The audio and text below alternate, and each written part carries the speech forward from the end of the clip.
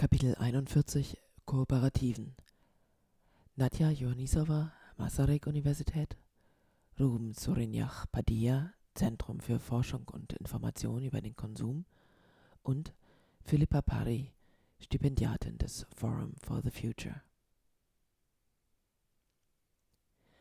Der Begriff Kooperative bezieht sich auf eine Organisationsform, die auf verschiedene Unternehmenstypen in vielen Sektoren zutrifft. Viele Kooperativen sehen sich außerdem als Teil einer weltweiten Bewegung, die Mitte des 19. Jahrhunderts in Europa entstanden ist. Die International Cooperative Alliance, ICA, ein Verband genossenschaftlicher Netzwerke, der 1 Milliarde Menschen repräsentiert, definiert eine Kooperative als autonome Vereinigung von Personen, die sich freiwillig zusammengeschlossen haben, um ihre gemeinsamen wirtschaftlichen, sozialen und kulturellen Bedürfnisse und Ambitionen durch ein demokratisch kontrolliertes Unternehmen in gemeinschaftlichem Besitz zu befriedigen. Im Jahr 1995 verabschiedete die ICA folgende 7 Grundsätze von Kooperativen. 1. Freiwillige und offene Mitgliedschaft. 2. Demokratische Entscheidungsfindung durch die Mitglieder. Nach dem Prinzip ein Mitglied, eine Stimme. Die Mitglieder sind in die Geschäftsführung der Kooperative einbezogen und wählen Vertreter, die ihnen rechenschaftspflichtig sind. 3. Wirtschaftliche Mitwirkung der Mitglieder. 4. Autonomie und Unabhängigkeit. 5. Verpflichtung zur Ausbildung, Fortbildung und Information über genossenschaftliche Ethik und Praxis. 6. Kooperation unter den Kooperativen. 7. Vorsorge für die Gemeinschaft der Genossenschaft.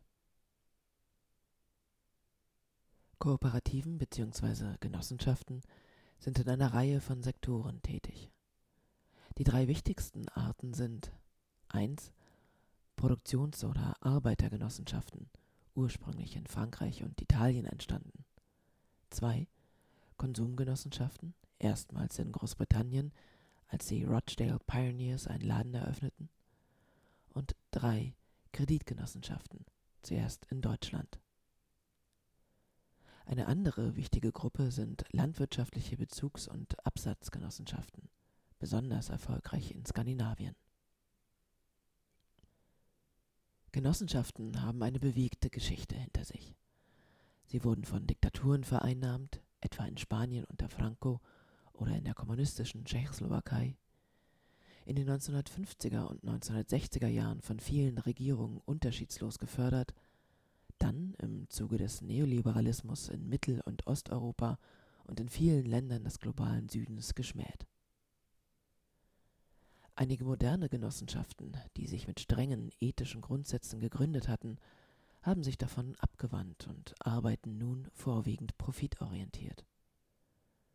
Die Gründe, dass so viele erfolgreiche Kooperativen und Genossenschaften ihre Grundsätze über Bord geworfen und sich dem Mainstream angenähert haben, sind vielfältig.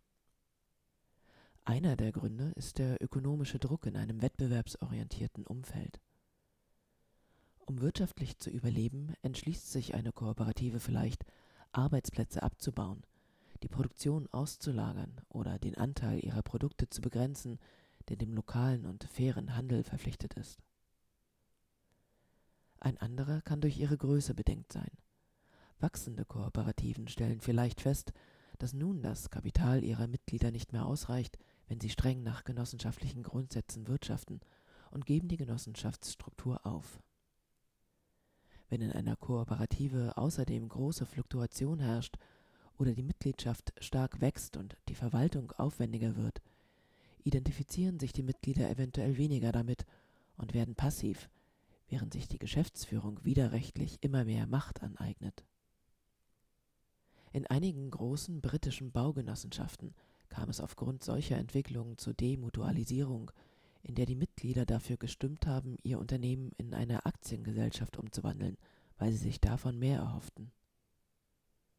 Innerhalb der österreichischen Kreditunionsbewegung gab es Anschuldigungen, Dachverbände würden sich widerrechtlich die Entscheidungskompetenz ihrer Mitgliedergenossenschaften aneignen. Es gibt vielfältige Möglichkeiten sicherzustellen, dass Kooperativen ihrem Ethos verpflichtet bleiben.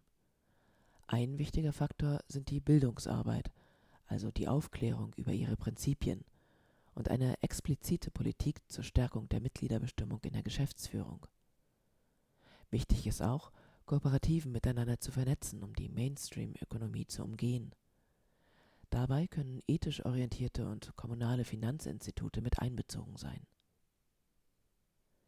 Kooperativen, die laut Richard Doothwaite einen Gemeinschaftsmarkt haben, beispielsweise die Mitgliedsleserschaft einer in Genossenschaftsbesitz befindlichen Zeitung oder die Mitgliedskundschaft eines von der Gemeinschaft unterstützten landwirtschaftlichen Projekts, müssen sich nicht ausschließlich auf den Preis als Motivation für ihre Kunden verlassen.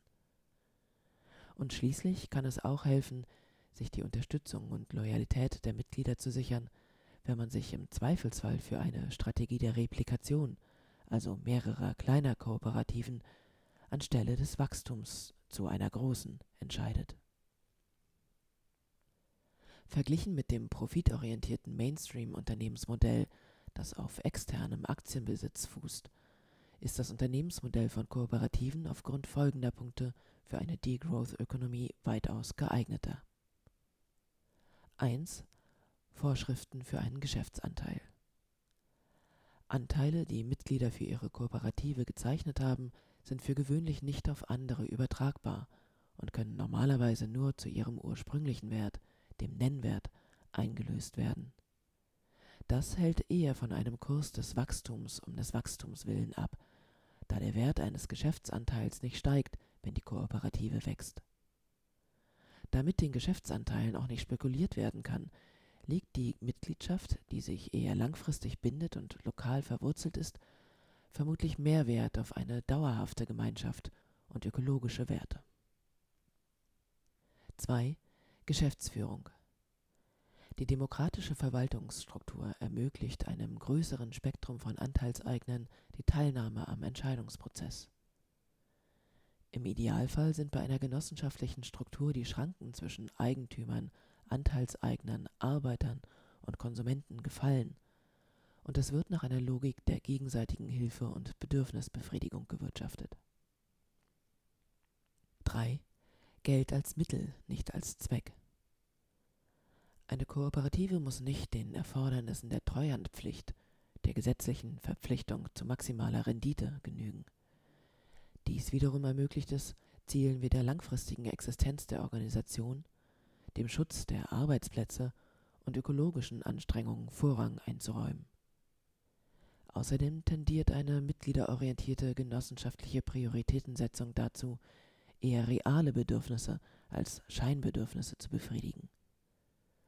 Und da dem dritten Prinzip der Kooperativen zufolge Mitglieder, die für eine Kooperative arbeiten oder anderweitig aktiv mit ihr verbunden sind, dasselbe Anrecht auf einen Anteil am Gewinn haben wie diejenigen, die Geld anstelle von Arbeit investieren, ist das Finanzvermögen innerhalb der Kooperative gleichmäßiger verteilt. Nur wenige Mainstream-Kooperativen und ihre Verbände haben sich bisher auf einen Austausch mit Degrowth- und Umweltbewegungen eingelassen und an ihren Debatten teilgenommen. Gleichzeitig entstehen in zwei Bereichen gerade Beispiele neuer genossenschaftlicher Strukturen, die mit Ideen und Praxis der Degrowth-Bewegung eng verknüpft sind. Erstens die Bewegung für eine solidarische Ökonomie oder soziale und solidarische Ökonomie, die noch relativ jung ist. Sie zählt erst ein paar Jahrzehnte und von der Antiglobalisierungsbewegung beflügelt wurde. Sie führt unterschiedliche Zugänge zu gesellschaftlichem Wandel zusammen und verbindet soziale Gerechtigkeit mit ökologischen Fragen. Das Intercontinental Network for the Promotion of the Social and Solidarity Economy, RIPES, erklärte nach dem UN-Gipfel Rio+20 im Juni 2012: Viele wirtschaftliche und soziale Initiativen existieren auf allen Kontinenten. Sie decken viele Bereiche ab und sind der lebende Beweis für die konkrete, lebendige Möglichkeit, verschiedene Entwicklungsmodelle zu schaffen, Organisations- und Gesellschaftsformen, in denen Leben, Vielfalt, Selbstverwaltung, ökologische und soziale Gerechtigkeit eine solidarische Wirtschaft definieren. Eine Wirtschaft, die sich von der kapitalistischen unterscheidet. Die von RIPES repräsentierten Organisationen haben vorwiegend eine genossenschaftliche Struktur. Ein Beispiel dafür ist Som Energia, eine katalanische Genossenschaft zur erneuerbaren Energiegewinnung, deren Mitglieder über ihre Kooperative Energie aus erneuerbaren Quellen beziehen, aber auch in neue Projekte zur erneuerbaren Energiegewinnung investieren können. Zweitens gibt es viele Initiativen, die unter dem Begriff Grassroots Innovations für Nachhaltigkeit fallen.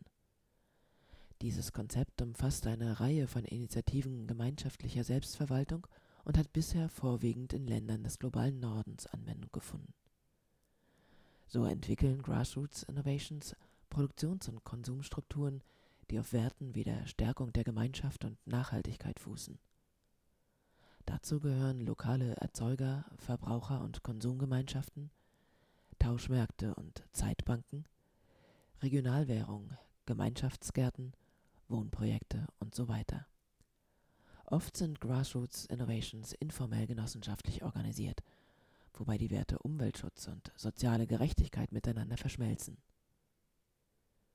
In europäischen Ländern sehen die mit Degrowth verbundenen Bewegungen in den Grassroots Innovations eines der wichtigsten politischen Mittel, um ihre Ziele zu erreichen, etwa Decrets Madrid in Spanien oder die weltweite Transition Town Bewegung.